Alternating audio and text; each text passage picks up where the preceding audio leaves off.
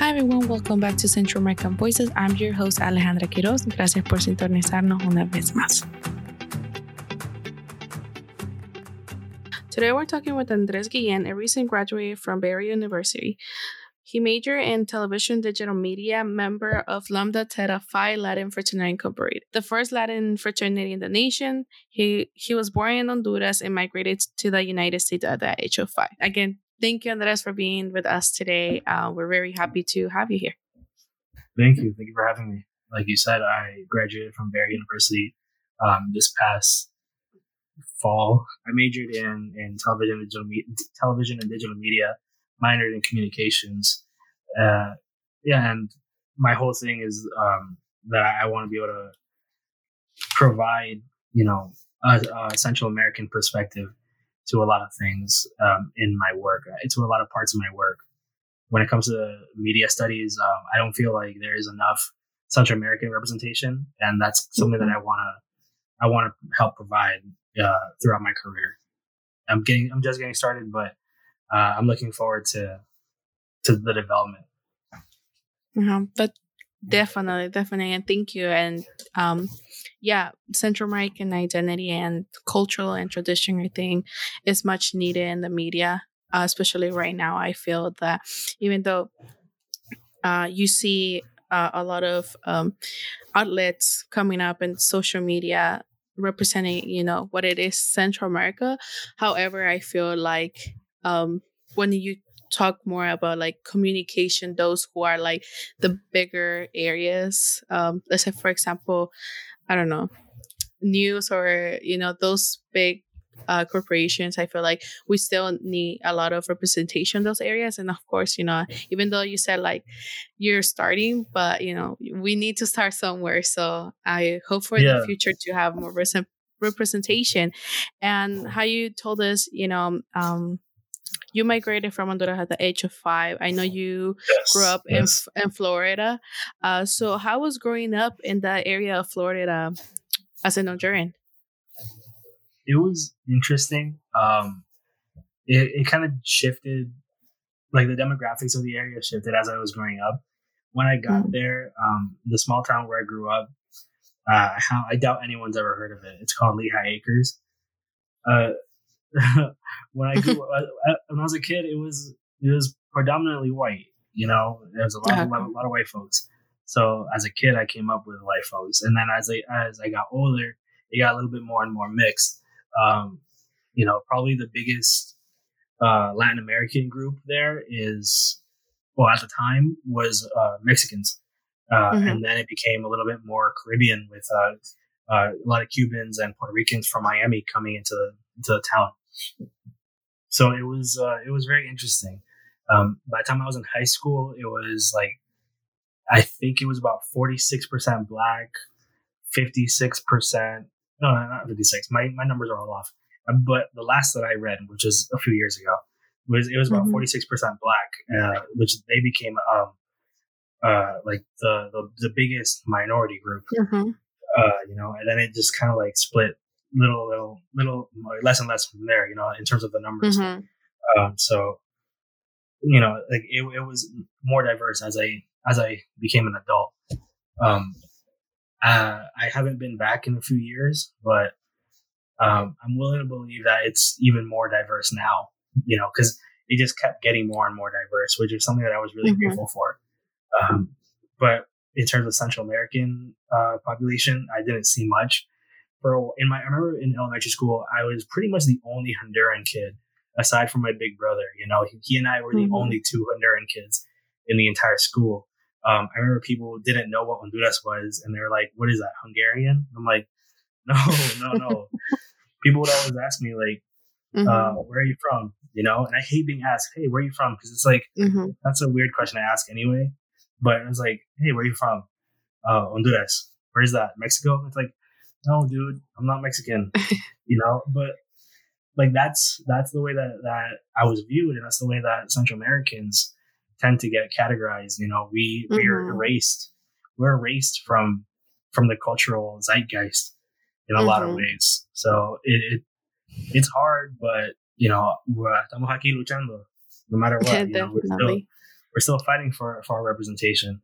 And it's not to take away from anybody else's cultural identity or their own representations. Like, no, you are who you are, and that's awesome. That's to be celebrated. But, celebrate us too, because we're here too. Yeah, definitely. And I know that Florida is usually often viewed by that's where mostly the Latinx communities are. But when you demographically, just because of how diverse Florida, especially like the South Florida is, however, like you said, like you often don't see a lot of representation when it comes to Central America. And what right now, when you were talking, I'm like, I feel like everyone, and I'm sure that a lot of people that listen to this podcast have been asked that question, where are you from?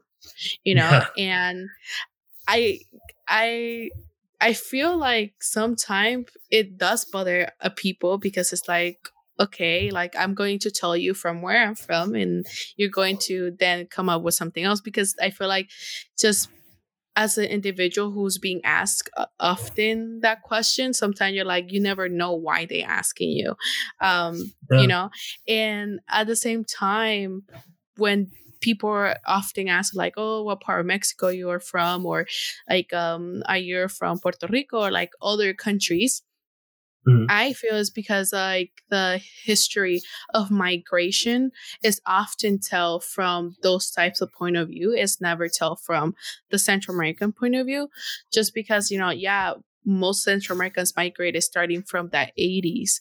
But now when we see this type of migration, they often like, oh, they're migrants, they're coming, but they never say like, oh, like where the people are coming, or like, I don't know. I feel like it's always even though in the story of migration, Central America gets erased.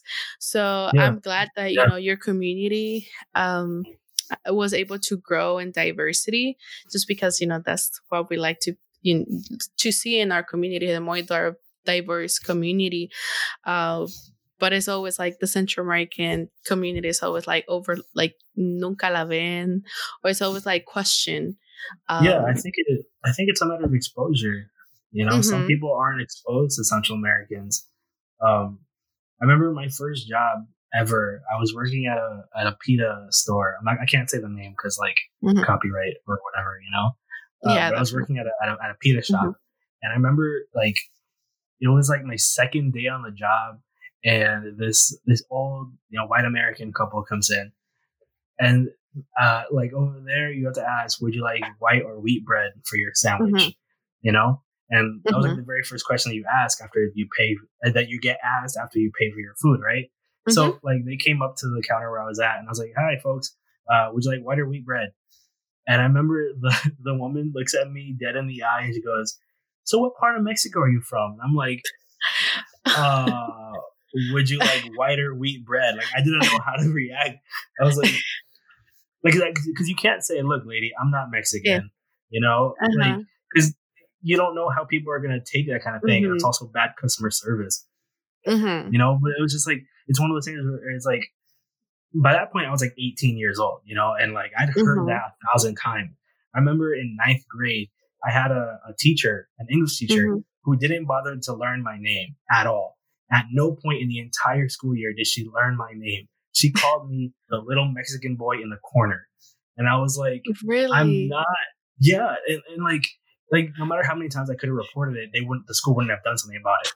But it was one of those things where it's just like, I'm not Mexican. Like, it's not a matter of like, no, that's insulting. It's more like, just, if you're going to call me anything, if you don't want to learn my name, at least call me the little Honduran boy in the corner. Don't erase me. That's like, I mean, like, I'm not really excited to have my entire, like, I don't know, personhood erased. But if you're gonna not bother to learn my name, at least call me by an accurate description. Yeah. And that's the way that I came up, and that's the way that a lot of Central Americans, I believe, they feel that our cultural identities are kind of erased, and it's probably even more so from somebody who's not Honduran, probably someone from like Guatemala, because they're even closer to Mexico than Hondurans are, like in terms of like geography. So it's really easy to make that misconception and make that mistake. I know because I've done it. I once met a Guatemalan family, and I thought they were Mexican for like 2 weeks, and then I saw them like with like the Guatemalan flag on their van. I was like, oh, my bad. It's a really easy mistake to make. Yeah, definitely. And for me, it's like, I don't know, maybe it's because, like I said, and maybe this is how I grew up thinking of, like, what is, that area of Florida just known as the most diverse, and thinking like you guys have the mix of, the Caribbean people, that I couldn't understand, like why would they be like categorizing you for like a Mexican? Because here in like LA, like we have a huge Mexican community, like it's huge. And I had instances of how you felt like many times. And even when I just migrated here, when I went, like, actually on my first week of school, like I had just got here. I was 14 years old. I didn't know nothing of the language. And I was put in the class of ESL where you learn the language. And the only language, I know that I knew at that time was Spanish, and how I talk Spanish, you know what I mean? And people in that class, and people used to question me, why would I talk like that? Like, that's not how you talk. That's not proper Spanish. And I'm like, so just imagine how like me, like, and this is like, coming from like a personal experience, like me just migrating, having like, the little, I would say like little trauma of migrating, leaving my country, my family, and then coming to here, speaking the only language I know, and someone questioned me that my Spanish is not proper Spanish, Yeah. And I feel like, No, it's like, is there really a right way to speak it? Because everyone has their own way of speaking it. Exactly. And, I have asked myself, like, what is going on? Like, one thing is, other people, like, they're out of the Latinx community, coming and telling you, oh, like, where are you from? You're from this country, because, I sometimes, it's not that I let it pass, but I'm like, okay, they're like, so you need to do a little more research. You need to learn your geography or something like that. But inside of the Latinx community, sometimes I question why, for like people from our own community, even though, like Central America is just like a small community and this huge community, why would like people, like, that we speak Spanish, or like we come, I'm not saying like same backgrounds, but you know what I mean, right? Like we're in similar experiences. Yeah, like under that umbrella, why would they come to someone and be like, you don't look Honduran? Why? Like in my case, like they will come to me. Like, I'm gonna tell you, like, I think this is one of the, I have had one of the most disrespectful, like when I'm telling you, disrespectful people when I was a server telling me, I think, like, I remember I went to my server and said, like, you finished that table. I was in shock. And people telling me, they asked me in this way, like, oh, where are you from? You're so exotic. At that point, I was like, oh, this is going bad. No, this is going bad. And then I looked at her and I was like, well, like, I'm from Honduras. And she looked at me. And I'm laughing now, but at the point I was like, I didn't know how to react. She's like, you have such a white teeth to be in Honduran. Like, tell me exactly where are you from? And I'm like, that's okay. That's dumb. Exactly. And I remember I looked at her and I was like, I'll be back. And I went to my service. I'm like, no, go take her, because I'm like, you know what I mean? And then like people are like questioning you. Yeah, I had a similar thing happen to me. I used to work at a coffee shop after I left the pita joint.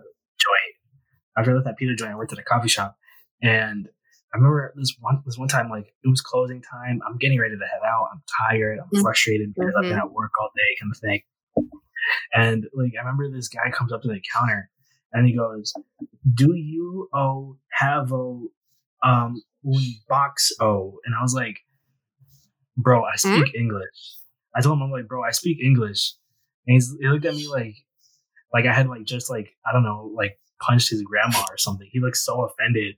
I'm like, if anyone who should be offended, it should be me, because you're the one speaking all weird and assuming that I can't speak English. That's just dumb. That's just dumb. People, I don't think people really have the people need to have more. They need to be more aware. You know, like stop, like drop your own misconceptions. Drop that, and just think about the other person and the way that you're making them feel.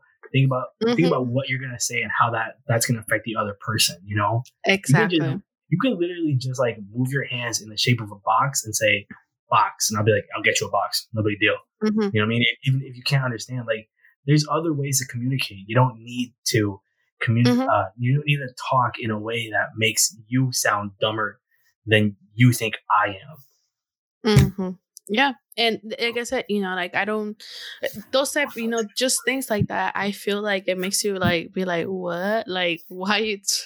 First of all, why you do that? And you know, like the question I often know that like this is what I'm trying to elaborate more. When people question you, like for example, like I said, you know, that instance, like I said, that was the most disrespectful one that I had in my life. I was like, I was already shocked. I'm like, I can't even imagine. Yeah, and I mean, I cannot reply in a rude way because I'm at work, you know. But in my head, I'm like, "Ay, tantas cosas que te quisiera decir." Yeah. Oh, right. Yeah. But you know, like when like people, you're biting your tongue with like all the strength you can gather. Exactly, and you know, I'm sure you had a happen instance where you say where you're from, and that's not, you know, like this is just where, you know, you're from, and people will question you, like, but why do you look like this? Why do you look like this? And that's what I'm trying to say, like, what is representation? Because in the media nowadays, they show, you know, what an immigrant look like, you know, like, oh, they look, and you can put like entire list of stereotypes, you know? Yeah. But that's not how everybody looked. You know, like no, I have had people, you know, like Central America is so diverse. It's so diverse. We have like it's so diverse. We have like light skin, dark skin, you know, brown skin, like mezclados. We have like light color, like pelo colochito, like Chinese exactly. You know, like there's all sorts. There's all sorts, and people don't seem to realize that. You know, they tend to just ignore it, and that's a shame, because like when you open up your mind to the possibility of there are people being different to you, that gives you an excellent opportunity to learn more. You know. Yeah. I once heard this quote. It was like, never be afraid to be the least intelligent person in the room, because it gives you a chance to learn, or something like that. And it's just like, yo, that's true. You know, if you don't know somebody's culture that well, open yourself up to the possibility of learning. It's okay to be wrong. It's okay to be wrong. It's not okay to be offensive, but it's okay to be wrong. Yeah, it is so true, because I feel like sometimes we are in a position when you're talking with somebody and, you know, you want to be as respectful as you can, and probably the conversation shifts to share where each other's background, and probably you don't know, you know, much of the person. You know, I have had instances where I'm like, I don't want to be disrespectful, but like, you know, like I remember I was talking with this guy, and he was telling me that he was from it was like a country in Europe, but like it's not like it's very I don't remember the name of the country, and I was like, oh, do you guys speak like English, or like what language do you guys speak? Because like, you know, it's not a country that you often like, oh, Italy is playing Italian or like French, you know what I mean? So I was like, I don't want to feel like disrespectful, like, you know, like do you speak this? But I feel like in the sense of like knowing how to respect the other person and la curiosidad, like never, I know there's a thing like la curiosidad mata al gato, you know, but if you're curious in a very respectful way, I think it will make you have the chance to learn more rather than just assume, because assuming at sometimes like that's what I feel like nowadays happens right now. Like people just assume that you're the like certain type of, you know, you have certain type of background or like just because of the way how you looked, and that's not how it should be going in our daily life. Of course, I agree. I've had people, you know, like say like, oh, you're Puerto Rican. No, I'm not Puerto Rican. You're Dominican. No, I'm not Dominican. You're Mexican. No, I'm not Mexican. Oh, what are you? It's like, bro, if you can just stop assuming stuff, then I'll be glad to share, you know, who I am regardless. Like, I mean, I'm gonna share either way, but if you can stop assuming, then, you know, it's gonna make this interaction a lot easier for both of us. You know, at a certain point, you gotta stop the assumptions. You know, and it's a behavior that we all need to work on. I gotta work on it sometimes. You know, like I remember in my undergrad, I would hang out a lot with the African kids. You know, and I'm not too familiar with the entire continent of Africa. I don't know how many countries within that continent. You know, and I had to learn how to stop assuming things like, oh yeah, this person's Nigerian, and this person's from South Africa, and this person's this, and this person's that. I had to stop assuming, like, because it makes me look stupid, you know. But not only does it make me look stupid, it hurts the other person. Sometimes we gotta learn to be more conscious about things, you know. Yeah, and I'm not saying we need to be like woke about stuff. I'm just saying we need to be courteous. We need to take the other person's, you know, experiences into perspective, because if not, then what are we doing? Exactly. And I always tend to say this on the show, like, you know, you always have to check yourself, like do an evaluation of like, okay, what am I doing wrong? Like, how do the person feel?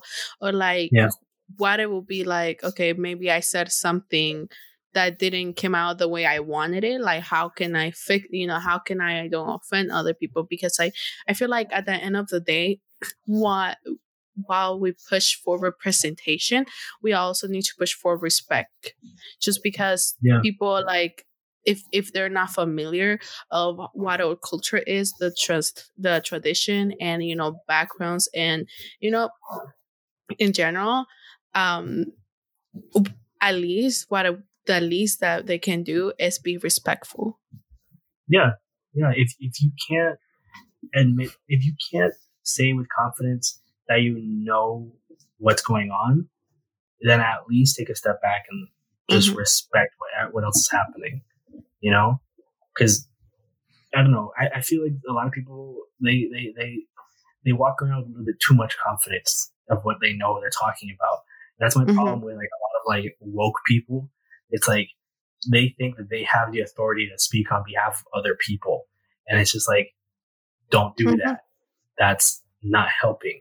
You know, I once had this conversation with somebody who was like, well, Latin Americans really don't like the word Latinx because that's just like something that like college kids decided to start saying. It's just like, how about you just not assume that kind of stuff, you know, and like, don't speak on my behalf. You know, I'm not going to speak on nobody else's behalf because that's dumb. Like, I personally use the word Latino because I identify as male, you know? But if somebody who is non-binary would like to refer to themselves as Latinx, awesome. I'm not going to tell them, well, you're wrong for doing that, because I can't speak for them. And you can't speak for other people. It's very dumb to do that. And that's my problem. I have a real serious problem with wokeness, you know? Like, and one of the biggest things that comes to mind is like immigration. When like people in Latin American and Hispanic organizations, they're like, oh well, we're going to be the voice for the voiceless of the undocumented. It's like, stop. you're just trying to be like woke for clout, and that's dumb. It's not helping anybody. You're not actually helping somebody who's undocumented. You're not actually, providing resources and opening doors. You're not doing anything. You're just trying to make yourself look good, in front of like a socially aware group of people. And that's dumb. It's better to be conscious than to be woke, because when you're conscious, you're also aware of the fact that you can be wrong sometimes. I've been wrong plenty of times, but what do? I have to take a step back and say, well, how did I treat this person? How are they feeling around me now? You got to take accountability. Wokeness is being smart with no accountability. Consciousness is realizing that you're only human and you're going to make a mistake, but it's your responsibility to be better than your own nature. At least that's the way I see it. Yeah, definitely. I think you touched like a very good points with, people that, they just try to look like, oh, I'm inclusive, but like you're actually not like, no, actually work, like you're actually not helping. Yeah. Yeah, no, like, especially like if you're in organizations and social groups that like to talk about how inclusive you are, or how smart you are, or how accepting you are. That's dumb. Don't pat yourself on the back for doing the bare minimum, dude. Don't pat yourself on the back, because there's other people that are doing a lot more than you are. It's like, if you're like, you shouldn't pat yourself on the back for being the bare minimum. That's just it. Like I could sit here and call myself an ally to the LGBTQ community, LGBTQ plus community. I can call myself an ally to women, but that's just me patting myself on the back. What am I actually doing for women? What am I actually doing for the LGBTQ plus community? I can sit here and tell you, oh, well, I used to work for a nonprofit that supported the LGBTQ plus community. And yeah, that's true.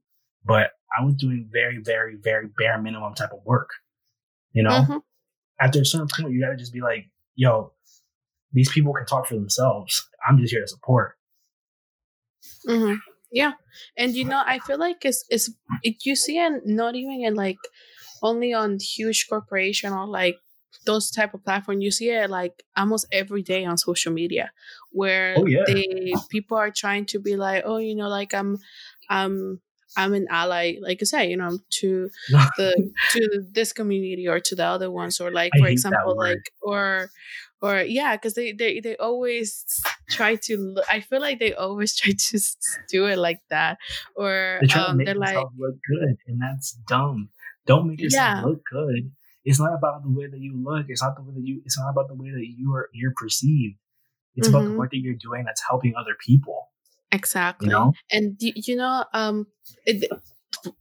kind of like what I was trying to say is like that how often we see people like that just because of not looking like bad, or like their image or whatever they want to do in their life. But I feel like a clear example that I can put right now is how, when the death of George Floyd, and like the social media like was like all over the place, and like where people like, oh, no post right now, or like this and that, or like other stuff, and then the next day it's like people are like posting whatever they want. So it's like you're actually not doing nothing. Like a post of like something black on your social media is not doing nothing. You're not doing anything. Are you stepping back so black people can have a voice? Are you actually doing something to dismantle racism in your community? Are you actually doing something to dismantle racism in your own family? Because that happens a lot with Latin American families. Oh, a lot. How many times have you heard the phrase like "hay que purificar la raza"? Like, bro, come on, get out of here with that nonsense. What is that? That's racist in and of itself. How many times have you been afraid to bring like a black significant other around your family? Like, because it exists. Racism in our communities exists. And it's really bad. Exactly. And the more that we pretend that these things don't exist, the worse that it gets. And it doesn't make it any better when you're just like, well, I'm going to post a black square in memory of someone who was murdered by the police. Yeah, it's tragic that George Floyd has been murdered by the police, and it's tragic that black men and black women and black people in general have suffered systemic racism for literally since the founding of this country. But if I post a black square, that's not doing anything. That's not doing. It doesn't do anything. It doesn't do anybody any good. It's lip service. You know, I can talk about supporting black people, but unless I'm actually supporting black people with my actions and in tangible ways that show actual results, what's the point? You might as well not say nothing. Exactly. No, and then you have like I don't know how to put it, but everything you said is true, because I feel like now, and this will go back, you know, when we ask for representation and we want to be make sure, you know, like everybody can get like representation in the media, which is, you know, what we all consume on a daily basis. At the same time, we need to check on ourselves when we're trying to do that, because one thing is just not to look like we're inclusive, but to actually doing the work to represent everyone in our community, not look like. So that's what I hate in media. That's what I hate in media. When it comes to like Latin American representation media, you'll always see things like there was a commercial that came on a few days ago when I was watching TV. It was like this like little boy narrating, and it was just like, mi abuela likes to make tortillas and she makes tamales. And whenever I want un tamal, my abuela will make me a special tamal just para mí. And it's just like throwing in random things in Spanish doesn't make you inclusive. No. Throwing in random phrases and things like that doesn't make you inclusive. It doesn't make it doesn't improve representation. If you want to actually improve representation, allow these people who want to be represented to tell their own stories. And when I say allow, I don't necessarily mean like give them a platform, because they'll develop a platform for themselves. You just got to take a step back. You know, you just got to take a step back and say, I'm not going to get in the way. Because because the more that you say, oh, well, I'm going to provide this platform, I'm going to be the voice for the voiceless, you're getting in the way of their own of their own empowerment. Their own empowerment. Yep, and that's so true. And you know, like talking about media, I know, you know, like you graduated with a degree in television, and you know, media is something very close to me, and I feel like we share what inspired us to get into this field. So I want to ask you, you know, after this extent like conversation, how we feel about like identity, like the identity and the representation that media on like today represents, you know. What motivated you to study TV and digital media? Even I know we have talked like, you know, like what motivated you, but like if you give me like more like an extent of like the way, you know, people know like probably, you know, other people who are going to college or want to study this, like, because I feel, and I always try to when I talk with someone who study media, I always try to say like, okay, why inspire you? Because in our community, this type of careers are always looked down. And I said like from a very personal like experience, our family would question you why you studying that. Yeah. So like what inspired you?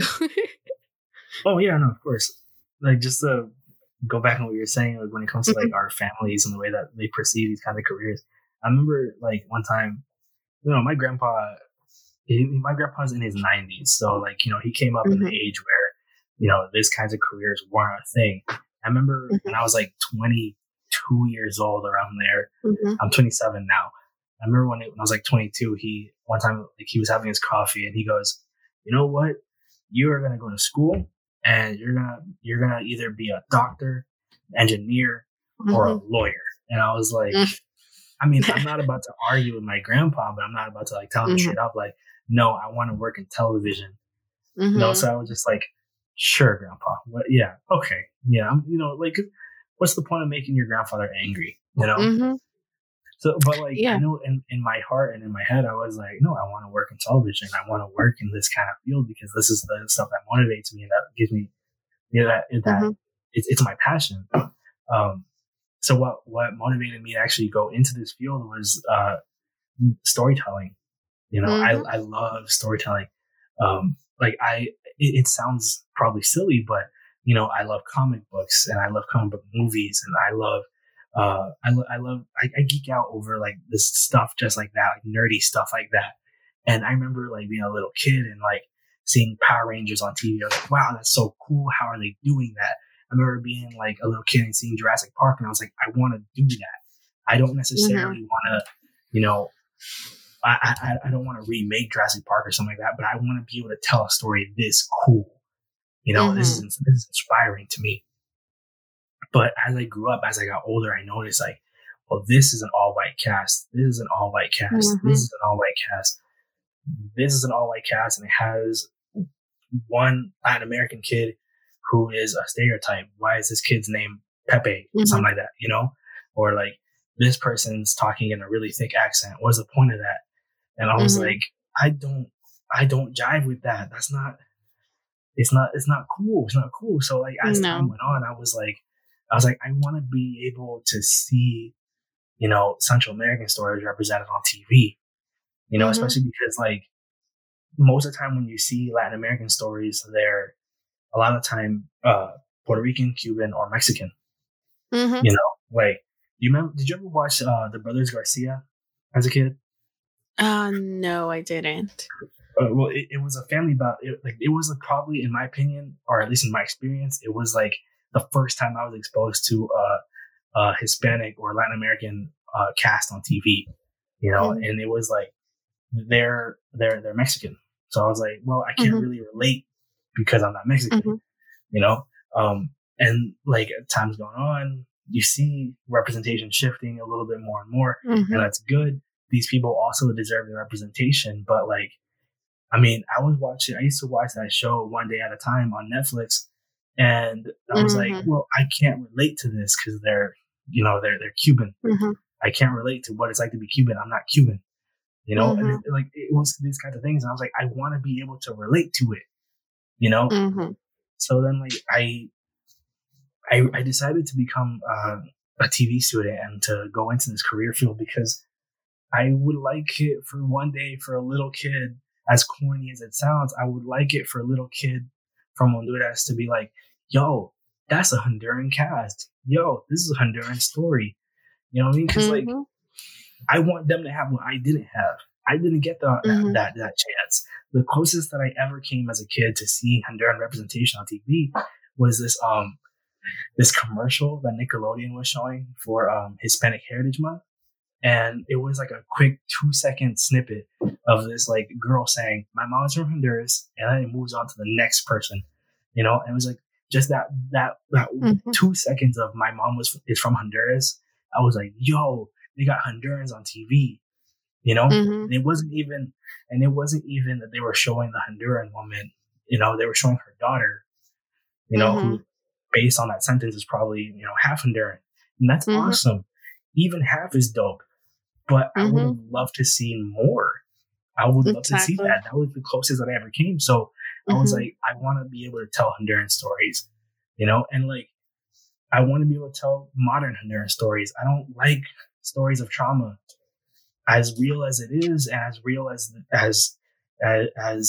TV needs to be, and as Mhm. much as we need to be able to relate to these things, as much as we need to be exposed to the sadness of life.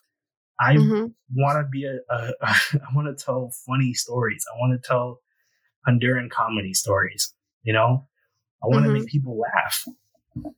So that's why I want to do this. This is my passion, because I feel like when you're laughing, you're giving a chance to just let go of the really heavy things that are on your shoulders, you know?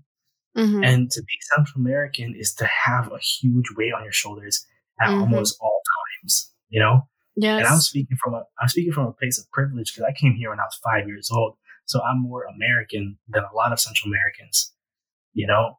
But I see it when I meet Central American people that are like they have come, to this country, way after I did. They carry a lot of trauma. I've seen reports, of these Central American migrants crossing through, and I'm just like, that hurts. It makes me cry. It makes me tear up to think about it, because it's just like, I can't do this. I can't keep seeing this pain, and we need to be able to see the pain. We need to be exposed to it. But I also want to make people laugh. Definitely. And, I feel like we share like almost the same motivation when it comes to media. Like I said, that was one of like my motivations as an Honduran. Like I lived in Honduras for 14 years. I came here almost close to when I was 15. So for me, I was exposed to what is media over there as well as here. And I'm not gonna say it's like they're two completely different things, because it's not. I have only seen 2 Honduran movies, and that is Una Navidad Catracha y Amor con Frijoles. And I didn't like, as much as I can tell you, I loved it. I'm in my head, I'm like, like I love to laugh, but I'm like, but why would we, us, our own people, as again, we want to, we hold into those, what's it called, more stereotypical, okay, so that movie, which is the first one, which is Amor con Frijoles, at some point I felt that it was carrying so many stereotypes for Honduras rather than representation. So that's why I cannot say like I loved it, you know what I mean? But it was funny. Like for me, everything for Honduras is funny, just because just because of the culture, it is, there's a lot of comedy in it. So I'm glad that you're trying to represent that.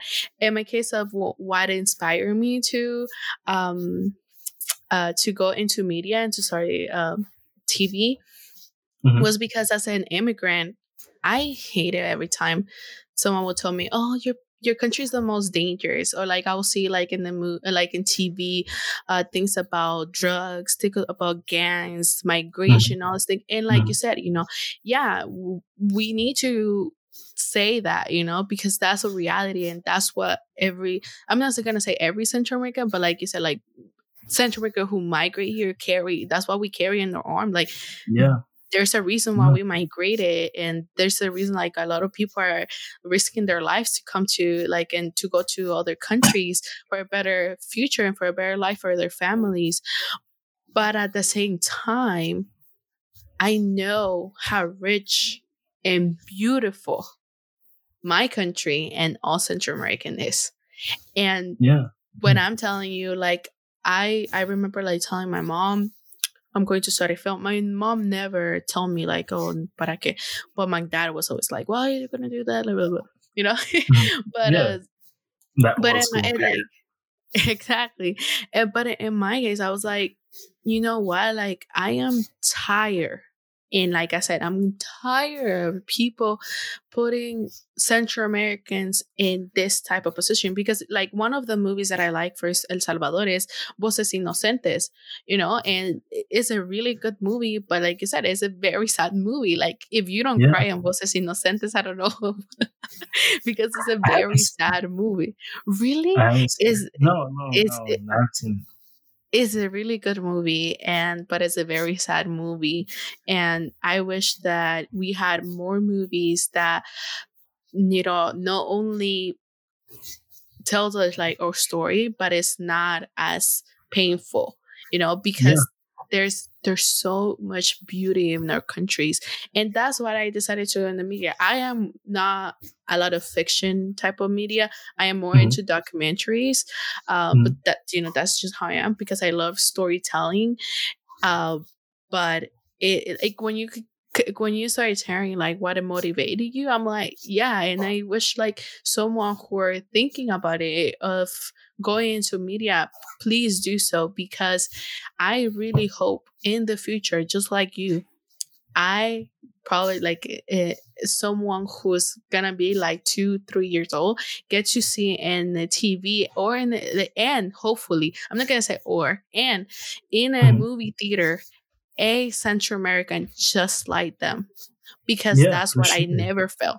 I never felt, not even in novelas when I was Oh away no, in Honduras. Like exactly, exactly. that's Like worse. a lot of like Latin American TV Hmm. is like broadcast from Mexico, Yeah. and Hmm. that is dope. That's dope that they have an entertainment industry there. But like, I mean, come on, like we have our own industries, and Hmm. our shows should be put on. At least I think so. You know what I mean? Hmm. Because it's not an accurate representation of what Latin America really is like on these Hmm. shows that you see, like on Telemundo, Univision. Hmm. Like you're gonna see more, like 9 out of 10 times you're gonna see white Mexicans, Hmm. and like that's your That identity, that's your yeah. people, that's awesome, great.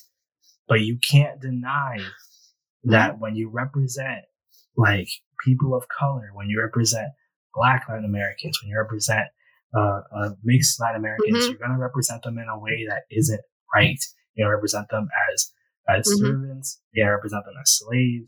You're gonna represent them as violent, as dangerous. Hmm. Like it's not fair that you guys are gonna Hmm. be representing yourselves glamorous and tall and beautiful and smart and intelligent and successful. But when you show people like us, you're Hmm. gonna show the worst possible depictions. Hmm. It's Yeah. not fair. Hmm. And like just how you said, like, yeah, that's how honestly, that's why you see in novelas. That's why in this case, like white Mexicans and the people of color, even those like Mexico is so diverse as well. Like, Yeah, you know what I mean? So yeah. Show the it diversity. exactly? So when these characters play into a role of servants, like that's not representation. Like why would you put No. people like that, even though in the movie, oh my god, oh my god, what is the I forgot the name of the movie. Wait, let me think. Roma. Yeah, that's the movie. Yeah, Roma. yeah. Like like everybody was like in love with the movie, and I know that like the main character was Jaritza Aparicio. I hope Yalitza that's Aparicio. Yeah, yeah, yo, yeah. she's fantastic. She is Yo, give her amazing. her She is flowers. Give her her amazing. flowers. She deserves all the Yes, flowers in the world, bro. exactly. Yes, exactly. And you're like, other people were criticizing her because of being her the main character. So Yeah. even in a country of like how Mexico is, that is has a huge what's it called, weight on when it comes to media across the entire continent when it comes to Spanish media, and not Spanish media but like Spanish language media, and Hmm. the entire like Sudamerica, Central America, Hmm. they were criticizing her for being the main character. Hey, that's what I mean. Like that internalized racism that we Mm-hmm. don't like to admit exists in our countries. I remember I had this argument with a fellow Honduran on Twitter, because like it was like a year or so, like, but it still remains in my mind. 'Cause people were like, or punta is a Honduran thing, and then a lot of Garifuna Twitter users were like, no, it's a Garifuna thing, and it is. Let's be honest Mm-hmm. ourselves, it is. Punta is Mm-hmm. Garifuna. It's been appropriated by Mm-hmm. Hondurans, and it's been celebrated by Hondurans, but we can't lie to ourselves and say Mm-hmm. Punta is Honduran because it's not. And I remember No, I had it's this not. argument with somebody because she said Punta is Honduran. I'm like, no, it's Garifuna. And she goes, no, that's not true. And I'm like, well, yes, it is. And you're being kind of racist. And she goes, don't call me racist. Racism only exists over there in the United States with you guys. And I'm like, Oh no, no. God. There's a reason why. There's a reason why Black Central Americans are in their own communities. Mm-hmm. Because Mm-hmm. our people, mestizos, and white Latin Americans have driven them out because we are racist. We are inherently racist towards them because we are raised to be, you know? Yeah. There's a reason why they're in their own communities. There's a reason why there's Garifuna activists that mysteriously disappear. Sarcastic quotes there, you know what I mean? Because we are inherently racist to them. We can't say that racism doesn't exist in our countries. It definitely does. Ugh. It definitely does. That's something that I try to like work on for myself, you know what I mean? Like I was in Honduras in Christmas 2019. I was in Honduras, and I went with my family to get a bite to eat, and we're like a little bit north of Tegucigalpa, and the place that we went was owned and operated by a black family, and 2019, that was 2 years ago. I was like 26 years old. And I still had to tell myself to not be amazed by the fact that there was Black Central Americans in like away from the coast. You know, I had to stop myself. It was you got to work on it consistently. Yep. Yeah, like people who say that like, oh, I'm not racist, I'm Latin American. You're more like I can almost guarantee you're more racist than a lot of people that you know. Yep. It's ridiculous. It is, and you know, I had conversations about you know, like when people are like, oh, you know, even in TikTok, when sometimes I tend to like go and jump in the comment section. So once there people are criticizing someone for saying that punta is not Honduran, like in Honduran, and I'm like, yo, like chill, like it's first of all, it's not an Honduran thing, and we're just appropriate, like nos apropiamos de la cultura de ellos. So please give them space and stop criticizing when they're trying to give you, you know, like Garifunas, they shouldn't be teaching us. You know what I mean?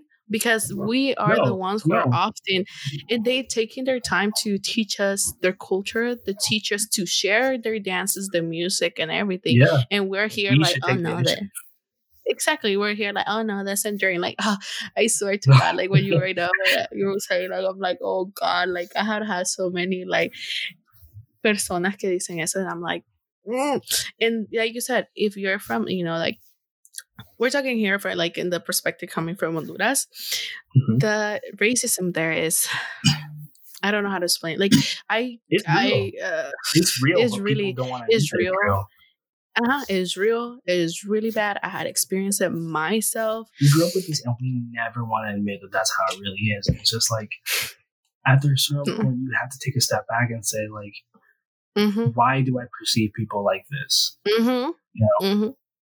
And it's just it's crazy, and that's something I want to work on with myself, and that's something I try to show in my work that that I only know so much, and I'm not smart at all. I don't think that I'm a very smart guy. I just think that I'm someone who's willing to learn, and I want to be able to share what I've learned. I want to share the things that I've learned throughout my life in my own experiences and tell these stories, because when I have a platform and I have the ability to share what I know, then I'm doing a service to others. You know, that's my whole thing. I want to be able to serve. That's why I joined, you know, Lamb Theta Phi. That's why I am the person that I am, and I am the way that I am, because I can't be the one leading. That's dumb. I'm not a leader. I'm a servant in some way or another. I'm here to serve. Yeah, but you know, like definitely I feel, and the same way as you, I feel like even though, you know, with this podcast, sometimes I think of myself, I'm like, okay, like what I'm doing, you know what I mean? Because I will stand again from what I say almost to every episode, that I have to evaluate myself as a person as well as this podcast. I'm like, Oh my what God, I do can't I imagine. want? Like what I want this podcast to do.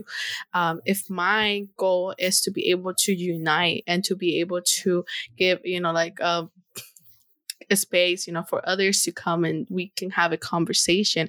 At the same time, I have to evaluate myself like, okay, like I want, and often sometimes I ask on social media, like, why you want to see?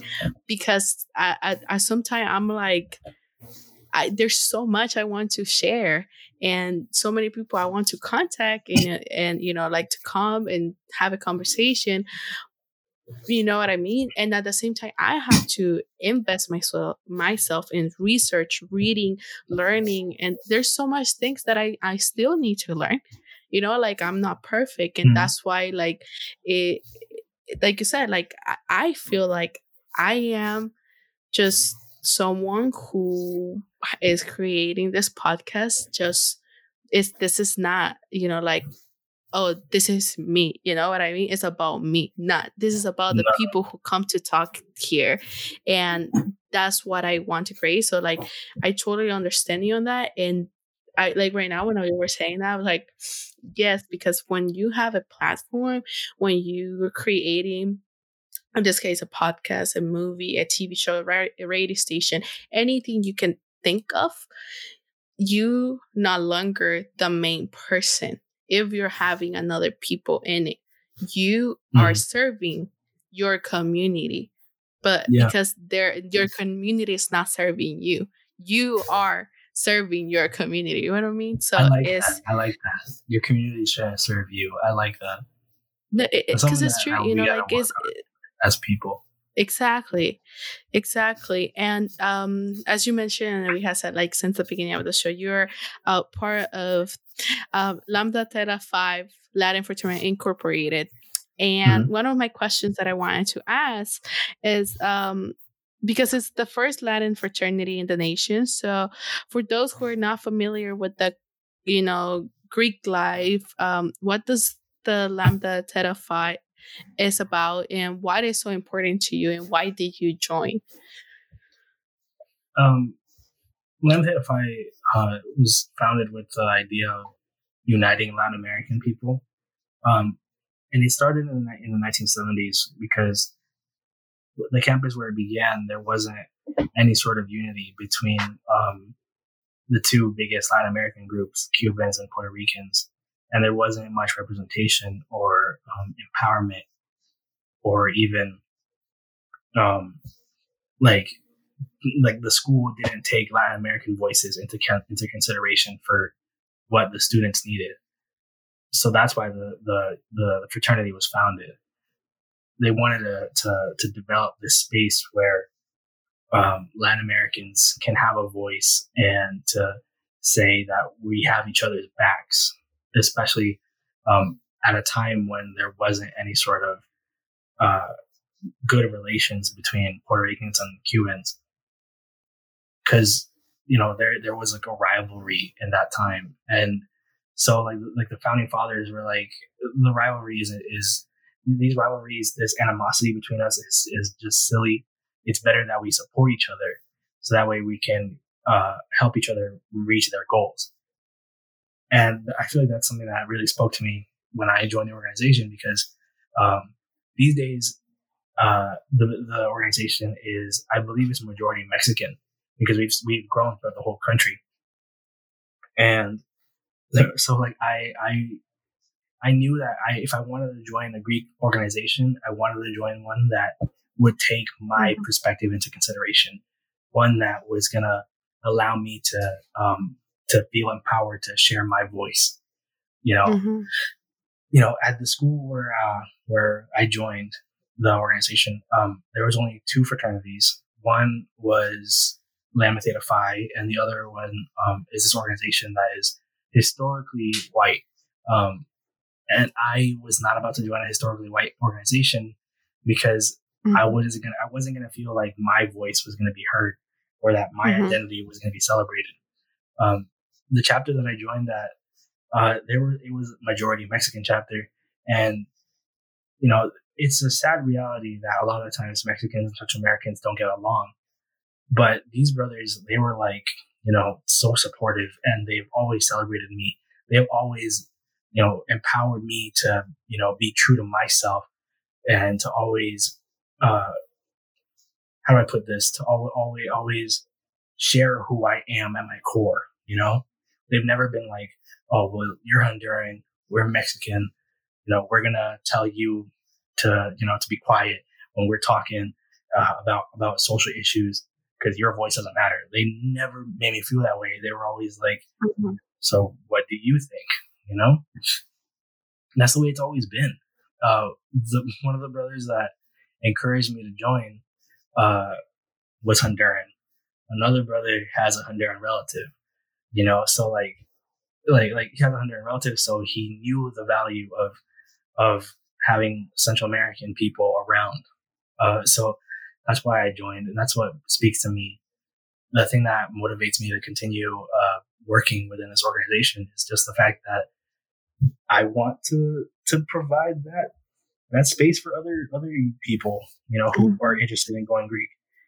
Because going Greek is about joining networks of people that are going to support you, that are going to help you find a good job, that are going to help you grow as a person. If you're not in a group that's going to help you grow as a person, you're not doing college right, Exactly. And you don't have to go Greek if you don't want to. That's like anyone who tells you need to go Greek, that's dumb.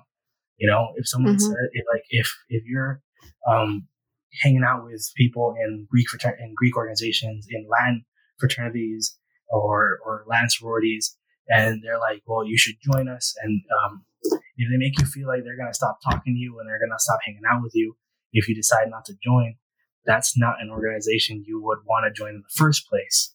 Because you should feel supported regardless of what you decide to do. If you decide, hey, this isn't for me, dope, more power to you. I'm going to respect you either way. There's been times where people were going to join the organization and they decided, you know what, this isn't for me. It sucks to hear that, when you're in the organization. It sucks to hear that someone doesn't want to be part of your brotherhood. But, there's like that. That's when I have to be like, you know what? That's okay. I'm going to respect you regardless. I'm going to hang out with you regardless. I'm going to be your friend regardless. If you don't want to do this, that's okay. And the whole point of the collegiate Greek system is to have a network of people that are going to say, it's okay for you to be around. It's okay for you to be here. We want you here. We're going to support you. And I feel like that's the beauty of it. That's why I joined, and that's why I continue, because I want to make other people feel the way. I want to make other people feel the way that these brothers helped me feel, that they wanted me around. Definitely. And I think it's a very important point that you make of, if you want to, like join an organization that is not only because, like, oh, you have friends in there, but at the same time will support you to grow.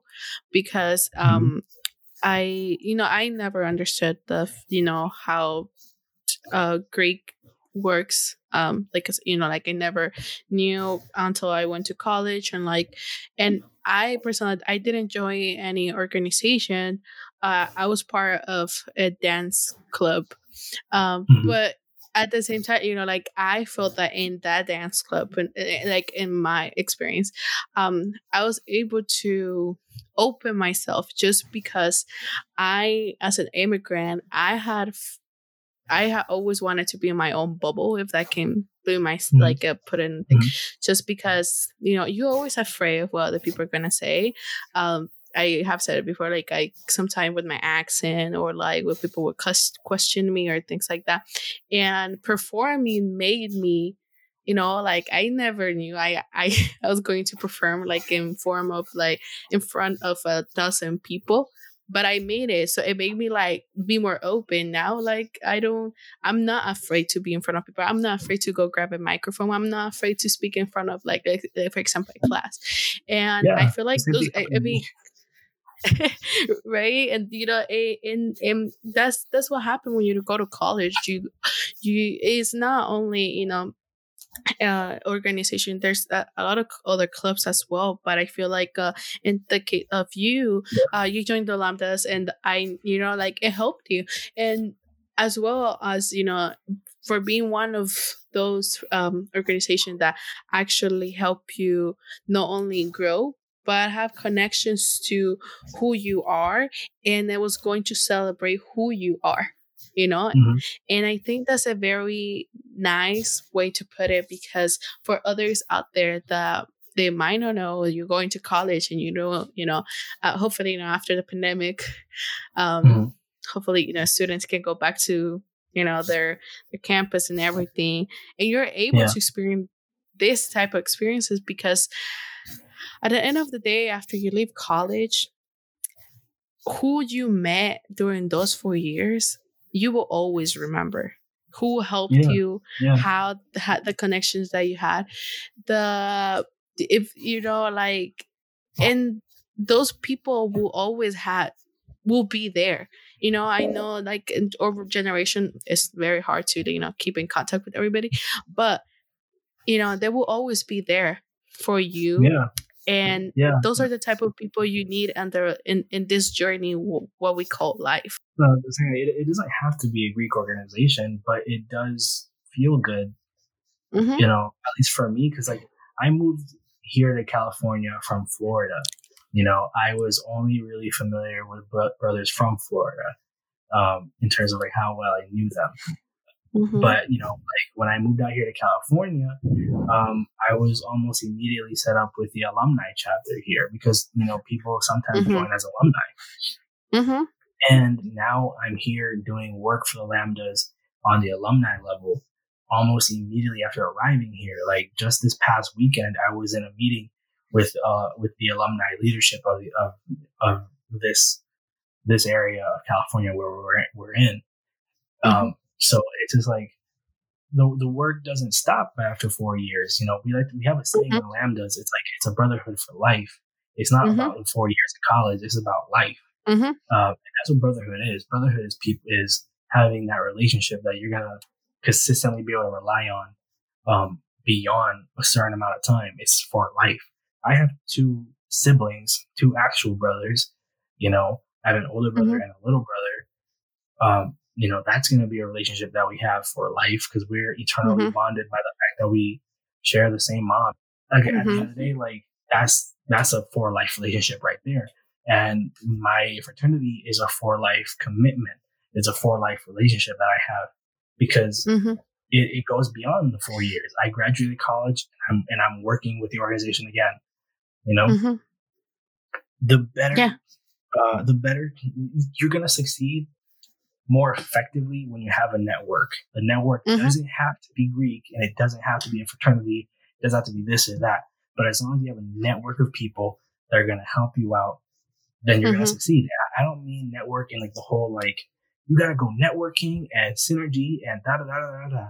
I mean you need to have relationships with people that are going to help you. It doesn't matter how you develop those relationships, as long as they're helping you improve as a person and helping you help your community. Yeah, definitely. And I really agree with you how, how like this type of bond, like at the end, it's not just networking, as having a relationship. And I feel like you put it a very nice way. So for people, hopefully after we get out of this pandemic, and cause I don't know what's it called, the format now with online learning. So hopefully it depends based on the school. Yeah, so I don't know how like if someone is a freshman and is going into college, I don't know how everything will works now. But I would say like how you like recommend you if not only a Greek organization, however, but clubs, or to find, common things that you like or stuff like that. That way, Yeah. you're able to bond with other people. And I think that after, when you're ready to have the change of, graduating or going to another school, getting your master's or anything, you will have the bond forever. And I think that's a very nice thing that you wanted to share, how this was a very important part of you, because I feel like others need to know how important it is to always have someone who help you grow, not only personally, but like in a community, and in this case, in the Greek organization. So, Andres, I just want to say thank you again for being with us today. Do you want to add anything else? If you guys want to follow me, you can follow me on Instagram. At Andres Pablo Guillen, all one word, all lowercase, I guess. And if you're, interested in hiring somebody in the media world, I'm available. I'm here. I will email you my resume and a portfolio of my work immediately. Just hit me up. I'm here. And Alejandra, thank you. Thank you for the opportunity. I really appreciate it. No, thank you. And, for others, I'll put Andres Guillen social media down there. That way you can contact him sooner. And, like I said, if you're hiring, Andres is available. So thank you so much. Thank you so much. And, it's a pleasure for me to have you in the show. And always, it was really nice talking to you. Thank you. Don't forget to check our website at centralamericanvoices.com, where you can subscribe to our mailing list. Also follow us on Instagram at Centime Voices Podcast and on Twitter at Centime Voices Pod. You can also like and follow our Facebook page, where you can join the Central American Voices Facebook group. If you'd like to support this podcast and my work, you can donate through our website or become a patron. I really appreciate it. Also, don't forget to come back for our next episode.